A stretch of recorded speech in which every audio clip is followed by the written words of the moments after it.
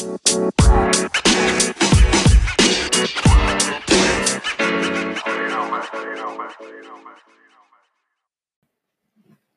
for listening to the podcast. If you've enjoyed this episode, we'd like to ask you to do two simple things. First, if you could leave us a review on your chosen podcast player, and second, if you could share or send this link to another grassroots coach. Those two things will help us spread the word about the podcast and grow our community. Welcome to the Athletic Evolution podcast. Today I'm speaking with Dr. Craig Harrison. Craig loves to show young people how to tap into their inner drive, take control of their learning, and pursue their dreams with purpose and passion. An expert in youth athlete development, Craig specializes in the physical and mental sides of sport. He's a coach, a researcher, a host of the popular podcast, The Athlete Development Show, the husband of former Silver Fern and FIVB international beach volleyball player Anna Harrison, and a father of three. With a unique ability to communicate complex ideas in a simple way that inspires action, Craig supports youth athletes and their parents to unlock personal performance and fulfill sporting potential. So welcome to the podcast, Craig. Thanks, Rob, mate. Good to be here. Great to get you on. It's brilliant to line up the different time differences and manage to coincide. Yeah, it's always a hard one, trying to work that out. You know, on my podcast, I talking to people all over the world, and it's aligning schedules and working with time zones. But you know, over here in New Zealand, we're ahead of the world, so we get to see the sun a day before you guys.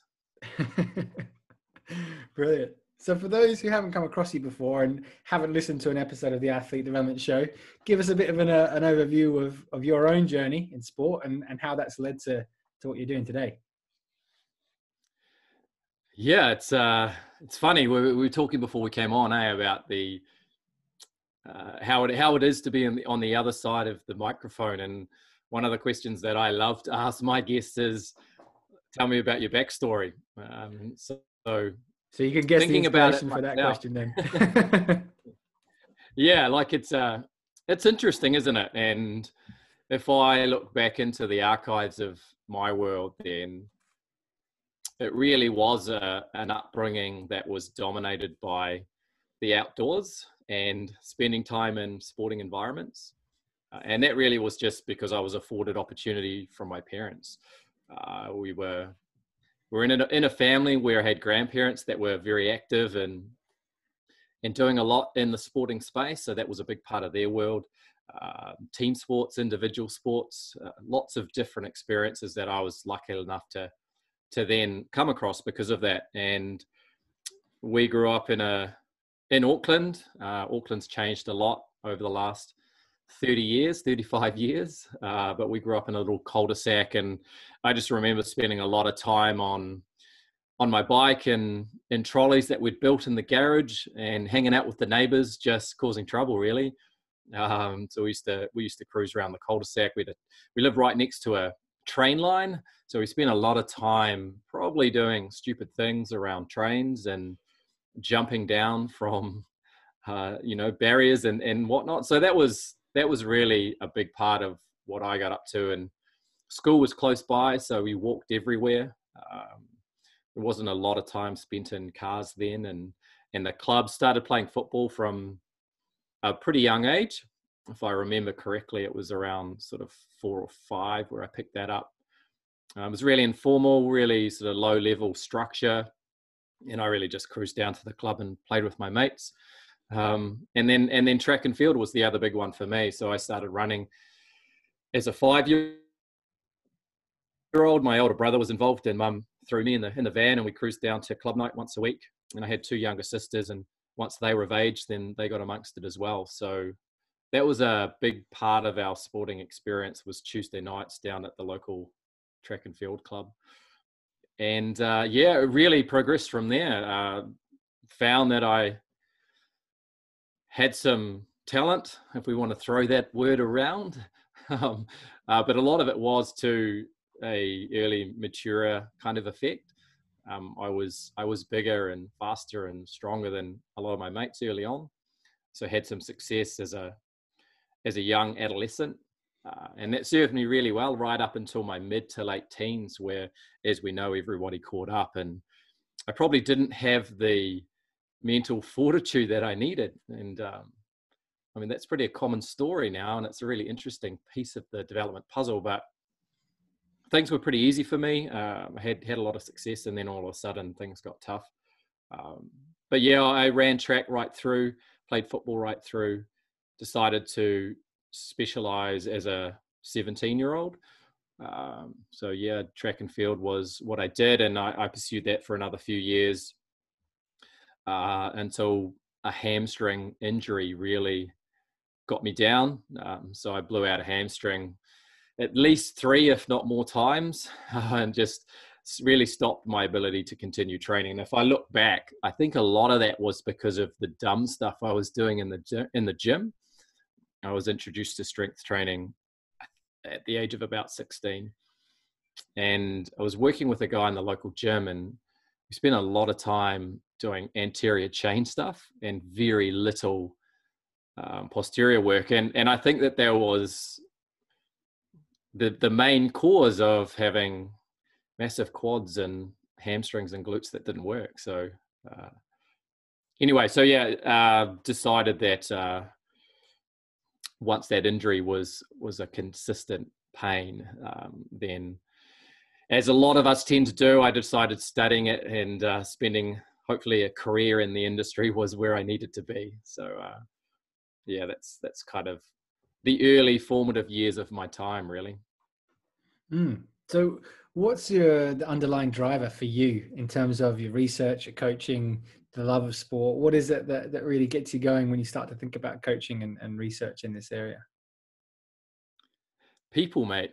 That's my fascination, really.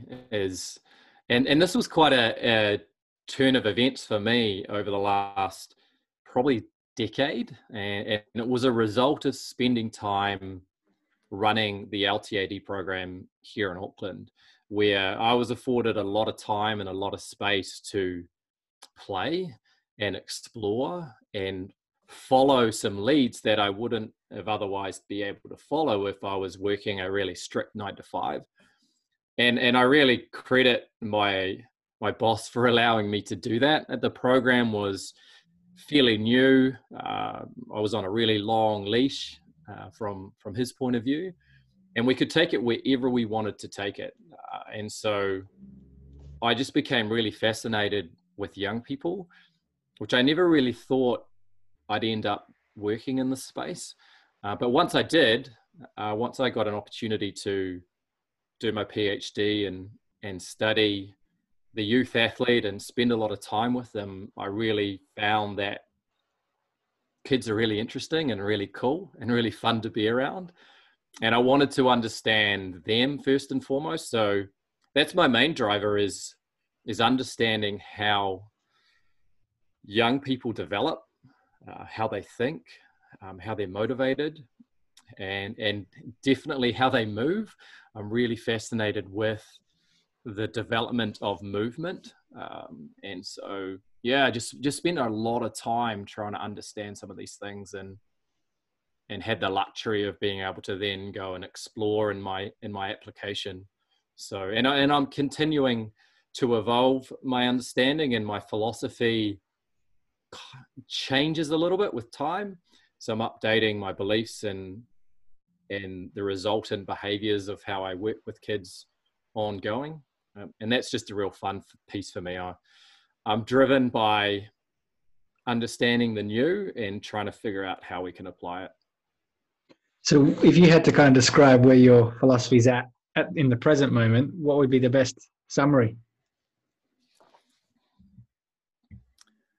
It's always a hard question, isn't it? Trying to articulate a philosophy. But there's some key principles that I probably refer to more than a philosophy, and those principles sit within some different pieces of the development puzzle. So first and foremost for me, it's about relationships, and that really sits at the heart. If we were to describe a pyramid or align my philosophy to a pyramid, then at the bottom would definitely be relationships. And I work really hard on developing trust and communicating in a way that makes sense. And I think as a practitioner working in the youth space, it's really important to understand children, and to communicate in a way that they can align to, really. I mean, cognitive development is something that we need to take into consideration, and we can't necessarily talk to a 11, 12, 13-year-old the same as we do to an adult. And so that very much sits at the heart of my philosophy, is relationships. And on top of that is the psychology of those relationships, and then the psychology of the young person's behavior when it comes to sport. So I've done a bit of a 180 when it comes to how I think about the importance of psychology over the last 10 years. I studied exercise physiology. I was an X and an O's guy, very black and white in the way I thought. And then I started working with young people, and then I figured that sometimes they just don't give a shit about the content and because they don't trust you, or they don't believe that what you're giving them is of use. And I love how young people are black and white like that. They really show in their behavior most of the time whether or not they think you're for real. So that drove me to really require a good understanding of psychology. I've just spent a lot of time upskilling in that area and talking to a lot of experts. So that really sits at the heart of the relationship piece. And then I've got a whole bunch of principles around movement. So for me, most of my contexts that I work in are movement orientated, but they're holistic in the way that I drive them. So it's never just about learning how to move. It's about learning how to grow as an individual within a movement context. So yeah, movement, I guess, would be the next piece of that pyramid. And then, and at the whole time, I'm also thinking about the transferability of what we're doing into the context that's driving the athlete's motivation. So to give you an example, if I've got a basketballer that I'm working with, then basketball is the thing, right? Like, that's the context. And I'm always working to transfer the knowledge and the understanding back into basketball, because that's why they're there. So it's very easy to get lost in the strength and conditioning world and think that the most important thing is the gym, where in reality it's just not. So how I can make sense of what we're doing within the basketball context is really important. And that's a challenge, because if you're working in a group, then every athlete is there for different reasons, and their meaning that they're drawing from their environments is going to be different. So we need to be good at relating what we're doing to the reasons that our kids are there. So yeah, mate, I don't know if that answers your question, but it's a bit of a brain dump in terms of how I think and how I work. No, I like it. It's really interesting, because I guess I'm kind of doing a similar evolution myself, in terms of, when you come out of uni and you have all this S&C knowledge that you downloaded, and sets and reps and potentiation and cluster sets and this, that, and the other.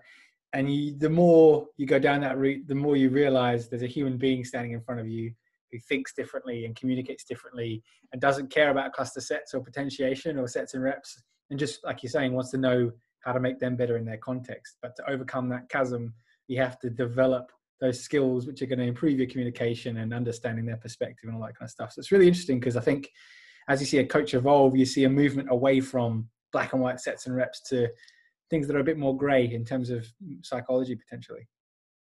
Yeah, for sure. And I mean, in saying that, I think one thing that is important not to forget is that the content knowledge is still a really big driver in what we do. And I've seen those complete 180 shifts ending up valuing the art of coaching, if we could describe it that way, and kind of forgetting about the science as well. And it's not a black and it's not a, they're not mutually exclusive. And if we don't know our content, once we do develop a relationship, if we can't show the young person that we have competence in our understanding and we can give them what they need in order to get better, then we lose a really, really important piece of what we're doing as well.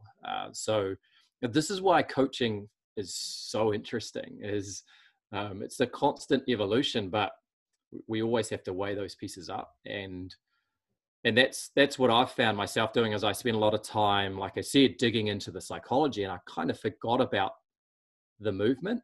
And so right at the moment, I'm probably spending a greater percentage of my cognitive energy on movement, right? Really understanding the science of movement, and sort of relying on my ability to create good relationships and understand the psychology piece. And it's, yeah, always trying to work those two things together to evolve as a as a holistic practitioner. And it's a challenge, mate, but it's awesome fun.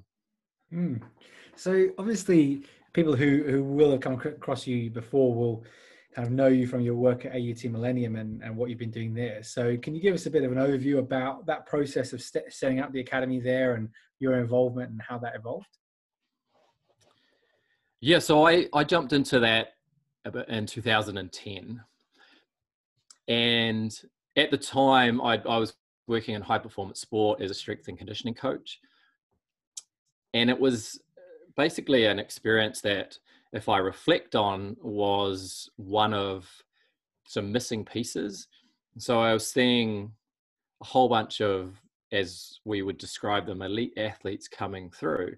And while they're having great success in their sports specifically, there was still pieces of their development that I looked at and thought, they could be better. And if we had filled those gaps earlier on, then they really could have maximized or developed more of their potential.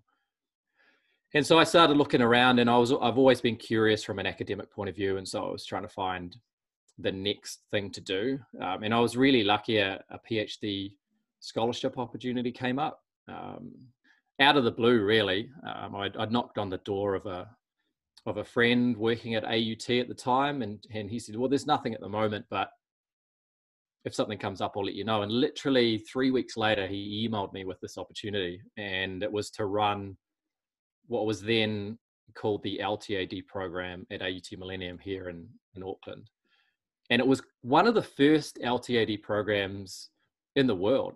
So it was founded not by myself, but a couple of other guys that had really close links to the original proposer of the theory, Yvan Barley, out over in another part of the world, and so they had actually had lots of conversations with him, and it was a really one of the first practical environments in which some of these ideas were being played out. And so, yeah, at the time, it was all the theory was brand new to me, and I was trying to figure it all out and really get up to speed because I was running the practical program in which kids between the ages of 8 and sort of 17 would come in, and we'd deliver the LTAD philosophy. So from fundamentals through to training to train, I think was the last one that we actually thought about. So those were the groups, and that's how we worked it. And yeah, that's kind of where it all started. And then over the 10 years that I was working and running the program, we evolved it to keep up with the current evidence. We adopted different models as we went along. We started working with Rodri and JLo's youth development model when that came out, which was really cool and kind of evolved the LTAD model. We know that there are holes in the LTAD model a little bit, and so we were looking for something a little bit more robust, particularly from a physical development point of view, because that's what we were doing. We weren't working in a sports-specific environment. We had kids that were coming in from all sorts of sports, and they were there to develop their athleticism. And so it started strictly physical, and then, as we were talking about before, my interest in the psychology really started to drive some of the changes, and we were passionate about making it a holistic environment. So we started to think about some of the core principles around psychological development, commitment, emotional control, confidence, and how we could start putting some of these ideas into the environment in which we were working. And so that evolved. And yeah, we really got to a point where we had our own model, and we were stealing the best bits from what had been published out in the literature. But they were, for me, they weren't, none of those models were complete, and we had to come up with something that was working for us and delivering on the vision that we had in the program. And the vision for us was about developing efficient movements who were autonomous, confident, and resilient in the way that they acted. And so, yeah, it was a real evolution of what we were doing, and the program became aligned to AUT University in 2016. So from that point on, we then had students that were part of our coaching team. They were doing small research projects as part of their industry experience that was required for a paper. We aligned to some PhDs. So when I picked up my fellowship role with AUT University in 2017, then we started to have some PhD students that were out in environments, and we were learning from their findings, and we were bringing them back into our program and trying to keep up with the latest evidence. So yeah, it was just a great opportunity for me to try and figure it all out, and to make the best experiences possible for the kids that we were dealing with. So it was, and I was really passionate about the evidence leading what it was that we were doing, but never forgetting that it's a practical application in what we're trying to achieve, and there's no research study that I've come across that clearly articulates how to do that. So yeah, our job as practitioners and as a coaching team was always to take the evidence and try and implement it, and that's, as you know, is a real challenge. And it got to the point October last year where I felt the program had needed some fresh eyes, needed a new perspective. And I also needed a bit of a change. So resigned from my post and are now doing the same type of things, but out there in other environments. And so I still work with the guys in that program, and we still talk a lot about what they're doing and continuing to support that evolution, but I no longer lead the program.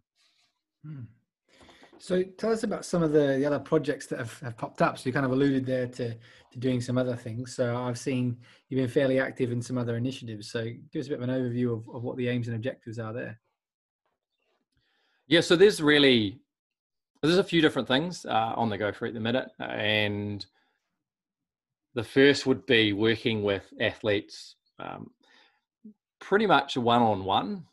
So I decided that I wanted to get back into the depths of coaching, but do it in a real high touch way, to continue my understanding of young people and to help a few achieve some really great outcomes, and also to use that as a platform to understand movement even more so, and to evolve my philosophy around how kids learn within a movement context. And I guess that's thinking back to your question before about philosophy. One of the things that I do believe in is the importance of variety. And this is part of one of the research PhDs that we're doing, is we're looking at the movement variability and how that plays out in skill acquisition. And I think, early findings are suggesting that variability is really good, and it's something that we need to embrace more of. So, and from a engagement point of view, then I don't think we can beat it. I think creating really interesting problems for kids to solve and helping them to engage in appropriate challenge. And if anyone has come across Csikszentmihalyi High's flow research, then we know that working just outside your comfort zone or just above your level of skill, if the challenge is pitched at that point, then you're going to be engaged to really work hard to solve that problem, and you're also going to want to come back tomorrow. And so, yeah, spending a lot of time trying to create environments that really meet the level of ability that the athlete has, and doing it in a way that's quite chaotic. Some of the learning pedagogies out there will talk about working on the edge of chaos, and that's really where I like to be. So the sessions that I run with my kids are really kind of random. There's a lot of movement exploration, and sometimes it's hard to, as a practitioner, be sure that I'm helping them and we're making progress. But I never have a problem with kids not wanting to show up and not wanting to work hard. And so I am confident in the fact that one, that is a competency in itself. It's driving motivation, it's driving commitment, it's driving confidence, all these really important things. And their physical abilities are going to benefit from that in and of itself. So, I mean, we still test, we still do all those things, and they typically will trend in the right direction, but it's not traditional reps and sets that you'd see in a lot of strength and conditioning gyms. So it's a lot more chaotic than that. So that's what I'm doing. I'm trying to evolve movement and how I think about creating really inspiring environments for kids to be in, making it very age and developmentally appropriate, and not without any rush. I think we need to be more patient. I think we need to meet kids where they're at, and we have to, drop our ego a little bit in terms of developing some of these competencies that, for a lot of us, in our tertiary education, we were made to think are really, really important. But a lot of the kids I work with, like they're not going to want to lift to really great extents. That they don't need to be 2 times body weight strong. And I continually thinking about, well, how strong is strong enough, right? Like these kids they're playing in secondary school competitions. We need to get them strong enough to resist and restrict injury and to help with performance. But where does that point lie? And I don't think we know that, which is an interesting question that we need to think deeply about. That's one of the initiatives, is just working with kids on a really deep level. And then the other new thing that I've just sort of launched is a platform to engage with parents. And that came about through a lot of conversations with our parents in the program, where they were looking to support their kids and they didn't really know where to turn. There wasn't a lot of information available for them. And a lot of the concepts that we were wrestling with and helping their kids to understand, the parents had really little awareness of. And so I thought that helping the parent to understand some of these things would be a really interesting place to go. But not necessarily so that they could implement trainings or sessions at home. I don't think that's useful. So the point of the program is about creating an environment at home to help their kids thrive. So that's about setting it up to establish certain types of beliefs, to help them track some of these important variables from a growth and development point of view, mainly for awareness sake, so that they can have important conversations at home about a niggle that maybe a 12-year-old picked up, and if they're aware of the fact that they're in the middle of their growth spurt, then that can spark a really important conversation. Whereas most parents have got no clue about the fact that their kid is circa PHV, they're growing really quickly, and the effects, as we all know, on injury and training load and skill acquisition are really, really important. And so what I've tried to do is design an environment where parents can come in and access some information at a fundamentally basic level, and not basic from dumbing it down, but basic from, here are the key principles. I'm not interested in driving a lot of content into you. I'm interested in helping you to become aware of these principles and then supporting you in its application. Because what I found is, like, it's not about a dot to dot for parents. It's about, here's an idea, go and play with it, and then bring it back and let's talk about it. So a big part of the program is a private community where parents can talk to each other, and they can share stories, and they can share ideas, and they can ask for help. And we know from a learning point of view that that's the way that people learn, and the way that we can drive behavior change, which is ultimately what it's about. And supporting the parents along the way, right? We know that it's hard. Being a parent is really, really challenging. I know it's the hardest thing that I do with my three.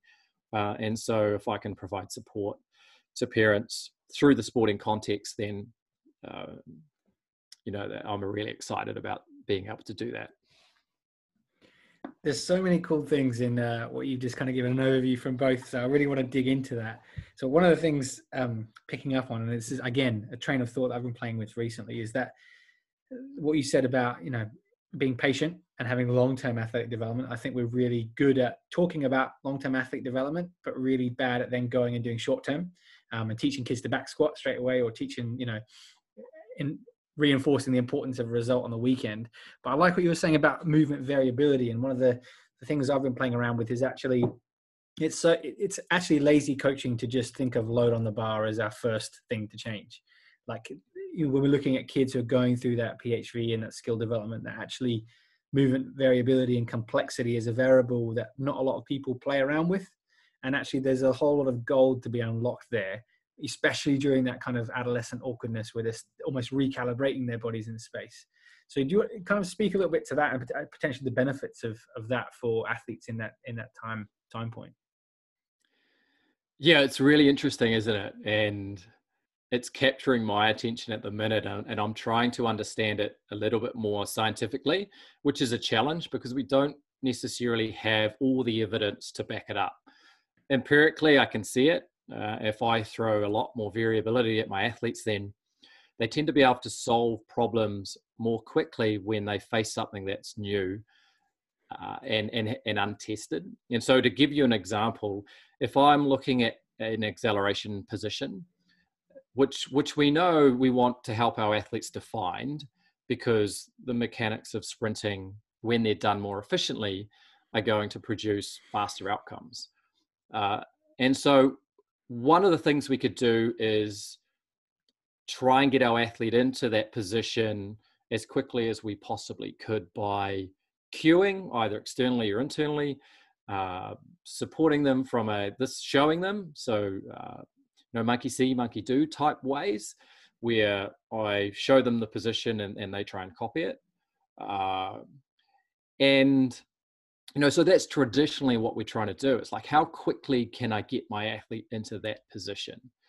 But on the other hand, I think what I'm really fascinated with is, well, movement is variable in and of itself. And so out there in sport, nothing is ever the same. Like, you're never going to say exactly the same acceleration position, except if they're on the track or something that's much more, as David Epstein would describe, a much more kind performance or learning environment where it's much more predictable and you've got more control. But a lot of my athletes, they operate in really wicked environments, and there's so many different aspects to that environment that are changing that they need to be adaptable. And so the question becomes, where does adaptability come from? And from a movement point of view, there's a little bit of new research that suggests exploring the motor cortex, creating a bigger movement library, results in a enhanced ability to self-organize and to solve new problems. So one of my underpinning principles when it comes to movement is to build the library. So what does that mean? Well, give them as many possible problems to solve so that they can experience lots of variety, and lots of movement solutions that are going to build their movement library. And so it's creating range, to steal, David Epstein's title of his book. It's movement range. It's creating the library of movement skill so that when they come across a new challenge, for example, on the basketball court where they're running down and they're taking a pass and they're having to make a dodge and then jump in the air and they're getting pushed by an opposition and they're making a three-pointer or a layup. And then as they come down, one foot lands on the opposition's shoe and they have to land in a position that's going to absorb force and not get injured. If we don't give them opportunity to experience variety in doing that, then I think we're leaving them a little bit short.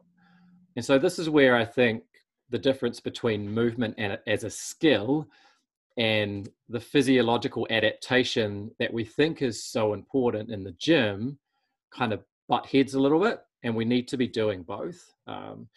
So we need to create better skilled movers, and my approach to do that is by providing a lot of variability, which is probably a little bit different to the movement competency literature that suggests that there's a right way to move, which I just don't agree with. I don't think there is. I think there's wrong way to move, and we want to push our athletes or help our athletes to move away from that. So valgus at the knee, for example, if we see a lot of that, then we know that that's related to injury risk, and we want to help our athletes to see less of that. But there's not a right way to squat. Like I fundamentally just don't agree with that idea. And so how many different ways can I help my athlete to squat? And by squat, I just mean lower the center of mass. Like the way I look at it is squatting is a tool in order to develop the ability to flex and extend at the hips. And so that's an underlying movement principle that I want all my athletes to be able to do, is flex and extend at the hip. But they need to be able to do that in a variety of different ways and under a variety of different conditions. And so what you'll see in my sessions is that everything's different. Like it's, if to steal some of the language from the constraints-based pedagogy, is it's repetition without repetition, if that makes sense. So nothing is ever exactly the same. Again, there's just gold in this conversation. I was having pretty much this same conversation with the last guest I had in this podcast, Katie Richards, who is a sports psychologist, but from a gymnastic background. And she talked about the concept of going clean at a competition, which means you don't make any foot faults. Everything's perfect. And she said that's completely unrealistic because we don't move the same way twice, which is exactly what you're saying, is that, although to the naked eye, it might look the same, actually, if you were to measure the joint angles and the forces, they would never be two perfectly, aligned reps. But I think also you really hit a great thing on there with the kind of long-term progression. And it's something that, again, I've kind of shifted towards, because especially in S&C, it's easy to get carried away with metrics because we like to justify our job by saying, well, they squat 2 times body weight, they can do this, that, and the other. But what's a lot more difficult to measure is how adaptable is your athlete? What about when that center of mass is shifted to the left slightly or to the right slightly, or we change it so we raise, the bar up overhead, or anteriorly or posteriorly. We don't have those same frames of thought around things, but actually in the game of rugby, for example, you're never going to hit 2 rucks the same way. You're never going to scrum exactly the same twice in a row.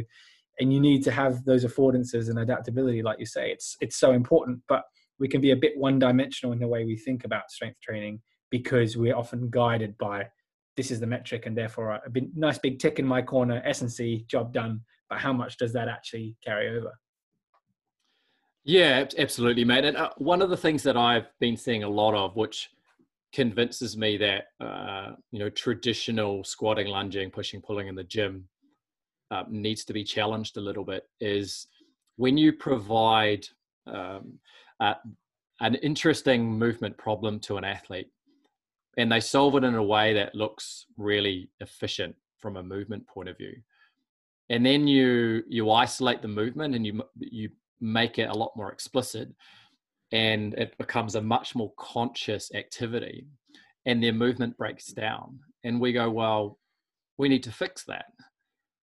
But in reality, when they're on the sports field, their movement is much more efficient, right? So what are we doing? Like, are we potentially getting in the way of good movement by deconstructing it in the gym? So yeah, it's a really important thing, piece of the development puzzle that we need to think about more deeply and carefully, and go, well, what is it that we're trying to do here?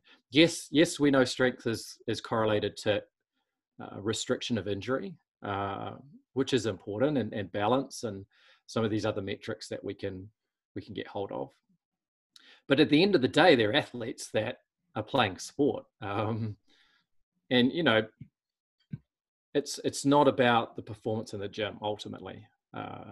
It's about making sure that we're providing opportunity for them to be as best as they can be on the basketball court or on the football field, or whatever the context that they're performing within. So that's where the transferability, I think, is crucial. So whatever we're doing in the gym, we always need to transfer it to as close to the sport as we possibly can. So if they're a footballer, then what can we do to transfer the ability to hinge, or the ability to control force, control gravity, in a context that feels more like football? And we can do that. We just need to get a little bit more innovative and imaginative when it comes to the work that we do. And I mean, one of the arguments is, well, that's not our job. And yeah, perhaps, but I think with kids, it's not only a matter of helping them with movement skill that affords, but also there's a psychological component to it. And if we can help athletes to understand the why behind a lot of these things, I think that's a real powerful tool as well. And so I'm always thinking about how I can relate movement to the sport. And admittedly, that's easier to do when you're working one-on-one, because you can adapt as you go, and you can take them out of a more explicit squatting context and put them into a jumping and diving context if they're a goalkeeper, for example, which I do a lot of. I've got a young goalkeeper, and there's always a ball on the go, and there's always application to his sport. And the cool thing about that is that he can talk to that now. So he understands very clearly that hip hinging is going to help him on the field in these ways. And this is, for me, it's about learning. It has to be about learning. It has to be about connecting the dots for the young person, because my ultimate objective is to empower them to take to take control, to become, as my mate Jeff would say, it's to become their own CEO of body and mind. And if I can help them to achieve that, then, the high performance S&C becomes somewhat, unrequired. I mean, I'm taking that, I'm talking a little bit in jest when I say that, but too much of what is happening at the elite level is autocratic. There's too many robots, and I think we're letting people down by not creating better learning environments through their development. It's really interesting, because my kind of question on that would be, how much do you think that comes down to the coach having confidence in themselves to allow an athlete to play with a movement without interrupting and cueing something straight away? Because what I've noticed is coaches who are inexperienced want every rep to look right, and the second there's a fault, they'll come and interject and say, you need to fix this. But actually, it's usually the more experienced coach who say, we're going to do a set of 10, and then we'll talk about it. What did this feel like? Where did your body feel in space? They're trying to get the athlete to tune in. rather than I'm the font of all knowledge.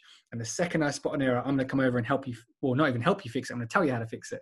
Whereas more experienced coaches are allowing that learning to happen within the athlete and then almost draw it out of them.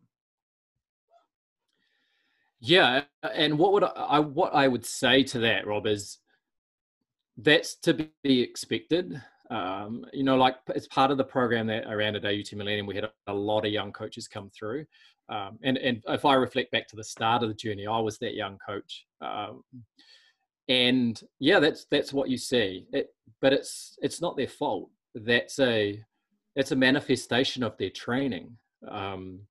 And so what we need to do as leaders and as mentors to help the young coach come through is to set it up in a way where it's driven by a philosophy, where this is what we believe to be true. And in my case, variability of movement is a big one. And so how do we achieve that? Well, here are some of the tools and tactics in order to allow the young athlete to do that. And we have a particular kind of point of view when it comes to coaching, and it's important for those coaches that I work with to know what they want to see. And so that's kind of the starting point. So if you're working through a particular movement, then you want to know what the outcome looks like. And then you need to ask yourself the question, well, what am I seeing? And that's another really important point. So distinguishing between where you want to go and where you currently are. And then the coaching piece becomes, what am I going to do about it? And running through those three questions can be really, really useful, because it allows you to take a second and just pause and figure out a little bit of a solution in your head before you automatically jump in there and make a change. And so those questions I work with a lot with and myself I still try and ask myself those questions. Like, what am I trying to see? What am I seeing right now? What am I going to do to change it? Do I need to do anything to change it? And that's coaching, isn't it? Like, I think you're referring to the difference between instructing and coaching. And there's a big difference, and it's a real skill, and it takes time, and it takes mentorship, and it takes patience to get to the point where you're happy to let some things go, because you may have seen it before, and the best possible thing that you can do at the minute is to say nothing. It's really interesting. I think there's a few coaches that I've either heard on podcasts, people like Kelvin Giles and stuff like that. And it's, what advice would you give young coaches? And they say less. Like their advice for themselves is, I need to shut up more and just let an athlete play.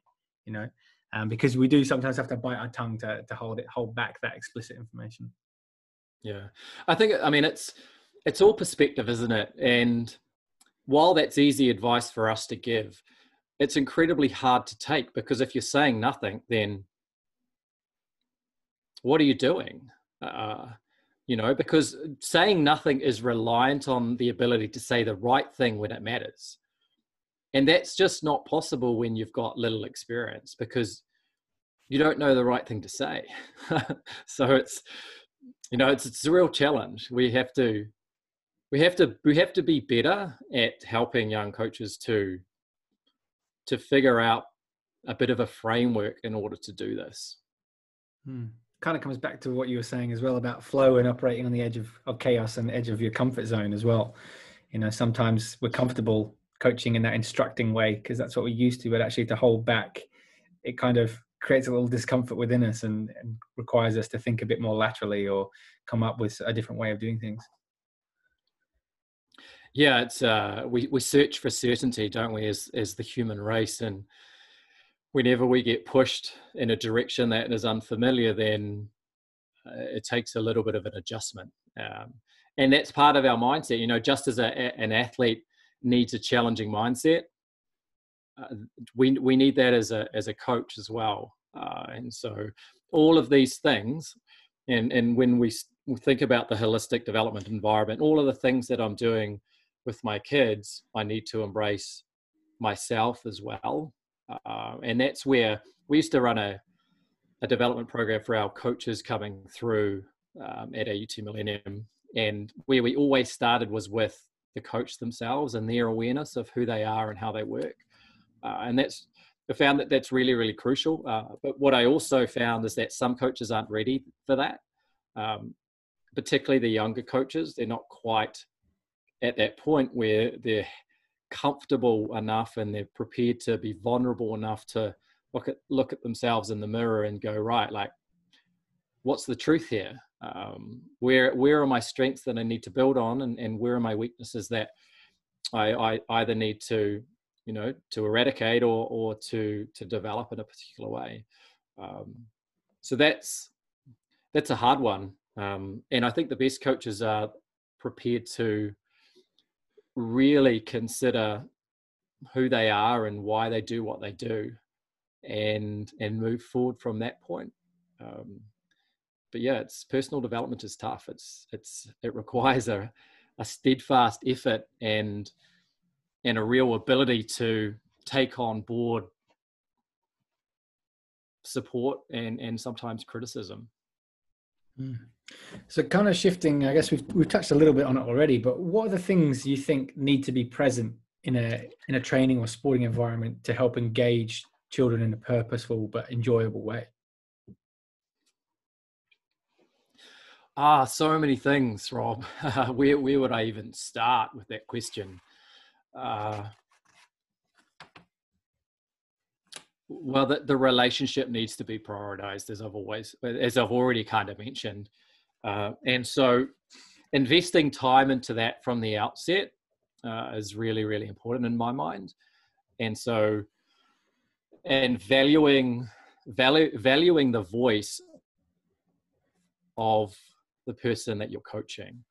So, as educational pedagogy evolves, then the importance of the student voice or the young athlete's voice has become really, really important. And just yesterday, I had a conversation with one of my ex-master's students who looked at the experiences of some of our first 15 rugby players over here. So schoolboy rugby, it's arguably the best schoolboy competition in the world when it comes to rugby. And it's been commercialized to a certain extent because of where the All Blacks are and how we culturally, position rugby in this country. And, schoolboy rugby's on TV, and there's a lot of pressure, there's a lot of expectation, and we're seeing changes in the coaches' behaviors based on the environment that they're operating in. But what we talked about a lot was, well, who's asking the boys, right? Like, who's asking the athletes what they want? And it's so easy to forget, but ultimately sport is for the athlete, and particularly in the youth sector. So we always need to be asking ourselves, well, why are they here? What's important to them as an individual? And how can I, as a coach, facilitate their development in a way that aligns to their purpose? So that's where my mind goes to first, is making sure that we understand that purpose. And if they're younger, then helping them to develop some purpose. Like I'm really big on passion and the development of passion and the freedom of expression. I get a little bit cynical with the compliancy that's swept across education and coaching, where the adult in the room stands up and says, this is what's best for you. And the kids have become so compliant that they just nod their heads, because that's not how life works and it's not how sport works. And so when you throw them in the deep end, when they experience chaos, if we haven't given them an opportunity to be expressive and be free and explore and control their learning, then they sink. They don't have the skills to be able to survive. And so that for me is massive. There needs to be a lot of autonomy, informed autonomy, and that's based on cognitive development and a whole bunch of other things. But that's really, really important. So that needs to be there. and then you can start drilling down to the specific needs of the athlete from a more specific point of view. So I'm a believer in change what's going to give you the most forward momentum, and we need to identify that, and don't try and change everything at once. And from a behavioral change point of view, we know that implementing a new habit, which is what a lot of kids are doing when we work with them, adding something to their already complex lives and often highly scheduled lives is tough. So if we go in trying to get them to adopt something huge and do a whole bunch of new things, then it's a bit of a recipe for failure. So I use the term movement snacking a lot. This is to give you something a little bit more tangible. So when it comes to the development of athleticism, I'm most interested in adherence to a regular habit first and foremost. And if I can't get that, it doesn't matter the specifics of my content. They're just not going to do it. So movement snacking is a term that I use a lot. And for me, it's about, here's one or two things to snack on and try and implement it into your day. And if we can get some compliance, if we could get some adherence, then we'll think about leveling that up. But if I give you this really detailed, full-on program, keeping in mind that a lot of my work is I see kids once a week, and the rest of the time, my expectation is that they start to implement some of this themselves. I think having 3 hours in the week where kids turn up and do exactly what they're supposed to do in the gym is setting them up for failure. Like any learning environment, it's not about just getting in and doing the work. It's about what do good environments look like for learning. And some of that is taking the support away and helping kids to figure it out for themselves. So yeah, that would be a little bit more specific example of when it comes to what I think is important is only give them enough to move them forward and no more. Because I think we overcomplicate it. We get way too deep into what we're doing, and we try and change the world when in actual fact, just changing one thing is probably going to be much more beneficial. Yeah, totally. Brilliant. Completely agree with that. So what about shifting to kind of a coach perspective? What skills do you think are unique to coaching youth athletes versus senior athletes that coaches who are operating at that youth level should be working on developing if they haven't got already? Yeah, I think the skills as a coach are pretty universal. The ability to communicate with somebody else, the ability to have empathy for someone else, the ability to take perspective, the ability to get outside of your own head and release the ego somewhat and put yourself in a position that serves the athlete in the best possible way. I think that's universal, whether you're coaching 8-year-olds or 80-year-olds.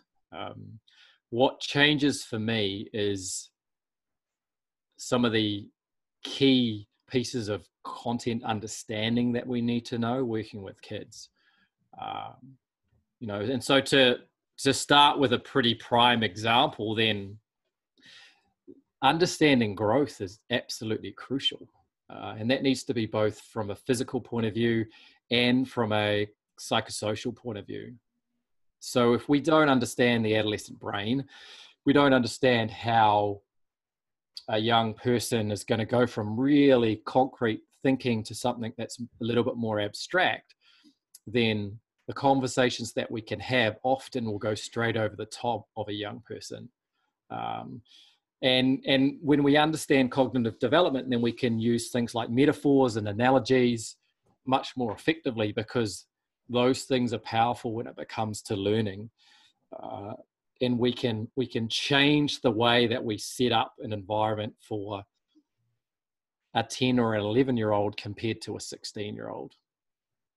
So that's been a real change in my coaching over time, is I need to understand where my athletes are at from a physical point of view, in terms of their development. And we could dig into the whole growth spurt and the prediction of maturation thing, which I think is, we've been doing that for almost 10 years. So, I think we are ahead of the curve a little bit in terms of placing importance on that. And I know that all the professional academies in the UK and some other organizations around the world are doing that now. And Sean Cumming talks a lot about that. I mean, he's the go-to guy, and sharing that information and establishing that as a practice within our environments is really crucial. How it plays out in practice is always harder than how it looks in the scientific literature. But that's for each organization to figure out, or each coach to figure out. But the importance of growth and understanding where your kids are at is crucial. And then I think with kids, it's keeping the wider perspective in view all of the time. So while we love sport and while we want to see athletes go on to perform at the highest level, working with kids, it's not where the majority of them end up. And so we need to make sure our motivations for what we're doing align to the reasons that the kids are there. And if we can do that, then I think we're providing them a great opportunity to just develop as people. And as cliche as that sounds, that's what we should be in the game for, because sport is a vehicle to develop people. The gym is a context in order to develop people. And so we need to understand people, and we need to understand their development. So those are some of the things that I would suggest are worth thinking about a little bit. Oh, brilliant. Really, again, fantastic stuff. So are there any kind of resources that spring to mind that you would point people towards who are coaching young athletes?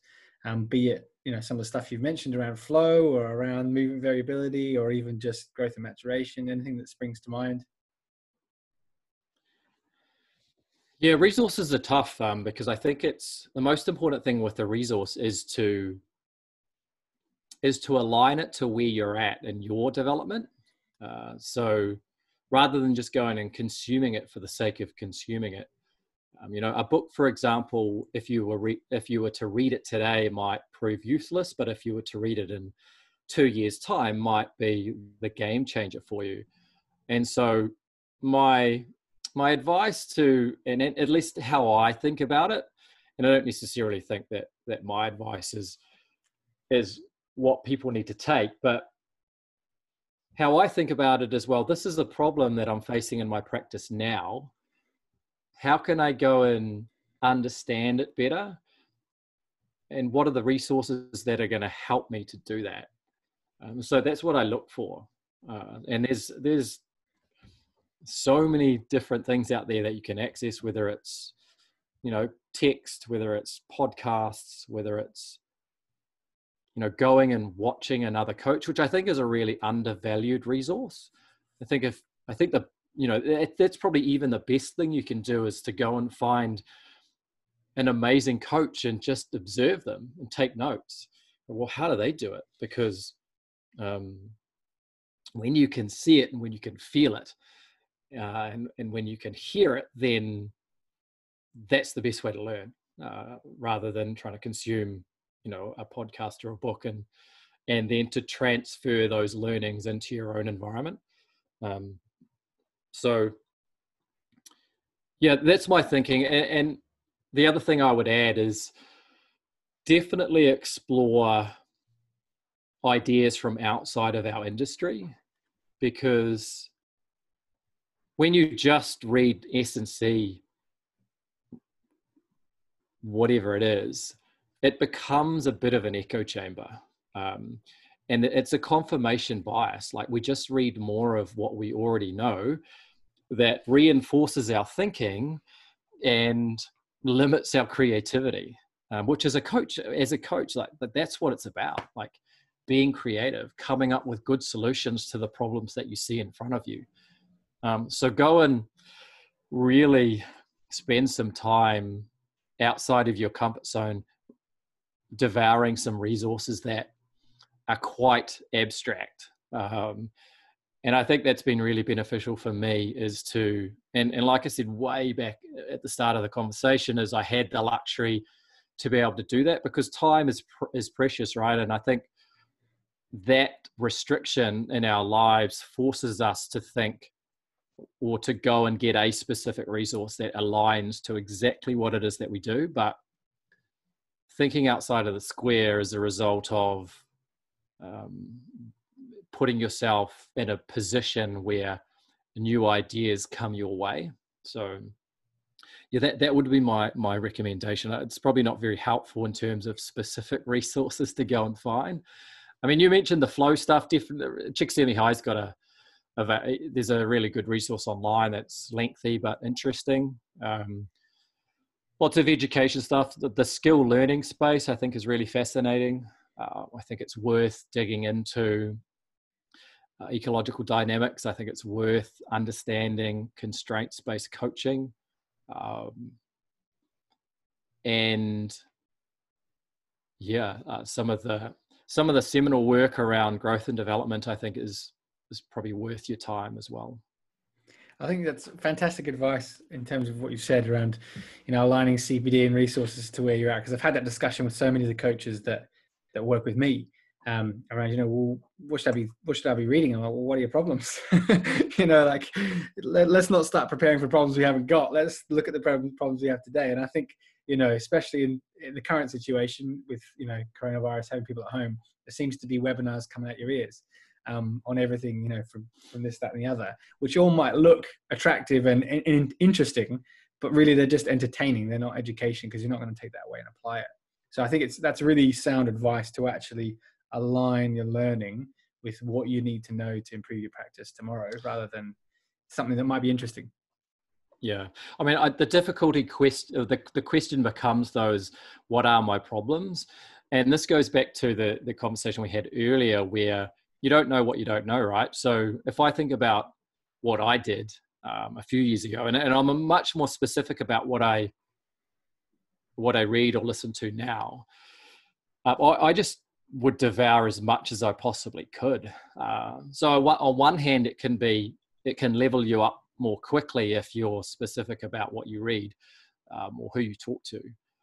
But on the other hand, if you don't understand what it is that you do need, then it may just be better to go and expose yourself to a whole bunch of variety. Right? We're back to that word, right? Like, just get some variability in what it is that you're reading or listening to or exposing yourself to, and sometimes what I would say is, and this is a bit of a random recommendation, but like, I'm really fascinated in the pathways of people that get to a high level in their craft.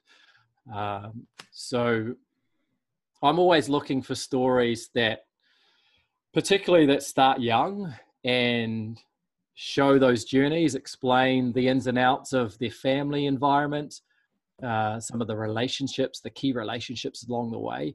And there's a great Netflix documentary called Chef's Table. I don't know if you've come across it, Rob, but it's brilliant. And it dives into some Michelin star chefs, and it shows their journey in most of the episodes from when they were a kid right through to the current time. And it's got some really interesting parallels to sport. So I'd highly recommend that series. I think it was... I found it fascinating. I know some people that I've recommended it to think I'm a little bit crazy, and how the hell is that going to help me in the gym? But if you open your mind a little bit and look for the parallels, then, and it's the cinematography is amazing. So it's worth watching just for that. I think it's always worth watching people who are chasing mastery in their craft, isn't it?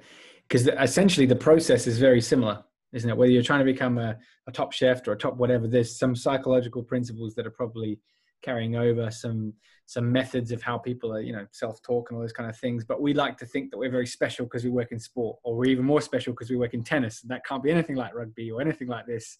We like to kind of segregate ourselves and say we're very special and unique. But there are a lot of overarching principles of people chasing mastery. Yeah, 100%. If you're interested in movement variability, then a friend of mine in the US has got a really cool Instagram that you can follow. It's a Apiros, Apiros, at, I think it's Team Apiros. So he works with youth right through to professional athletes, and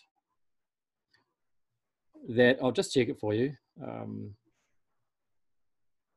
Apiros.team, Apiros.team.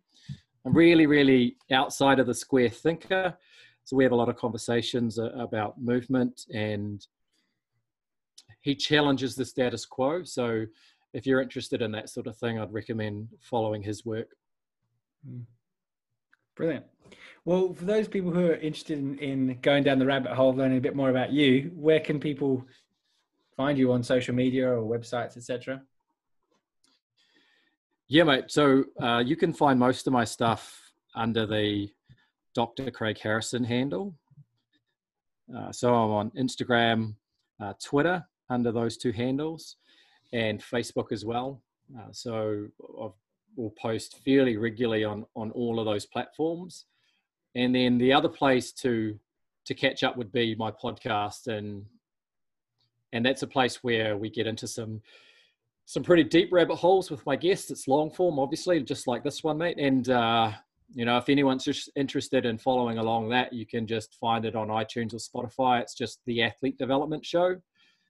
And again, the key concept on that is to talk to people across a whole bunch of different disciplines to draw better understandings and hopefully some practical applications to working with young people through the lens of movement development.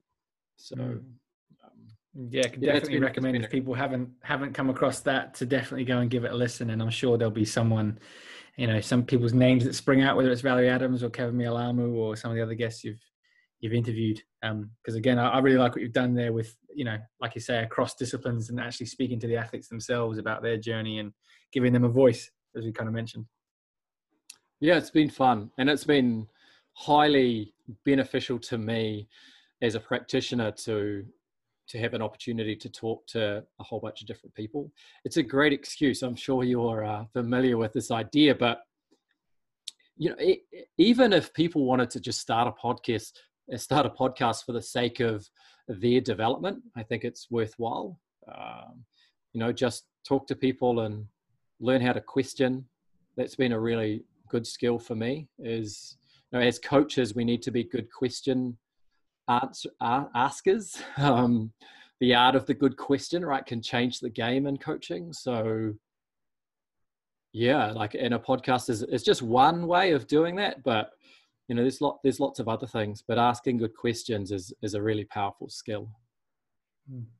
Brilliant. Well, it's been fantastic speaking to you today, and I hope there's been some benefit for the people listening, because there's definitely been benefit for me. So thanks again for your time. A pleasure, mate. Thanks for having me on.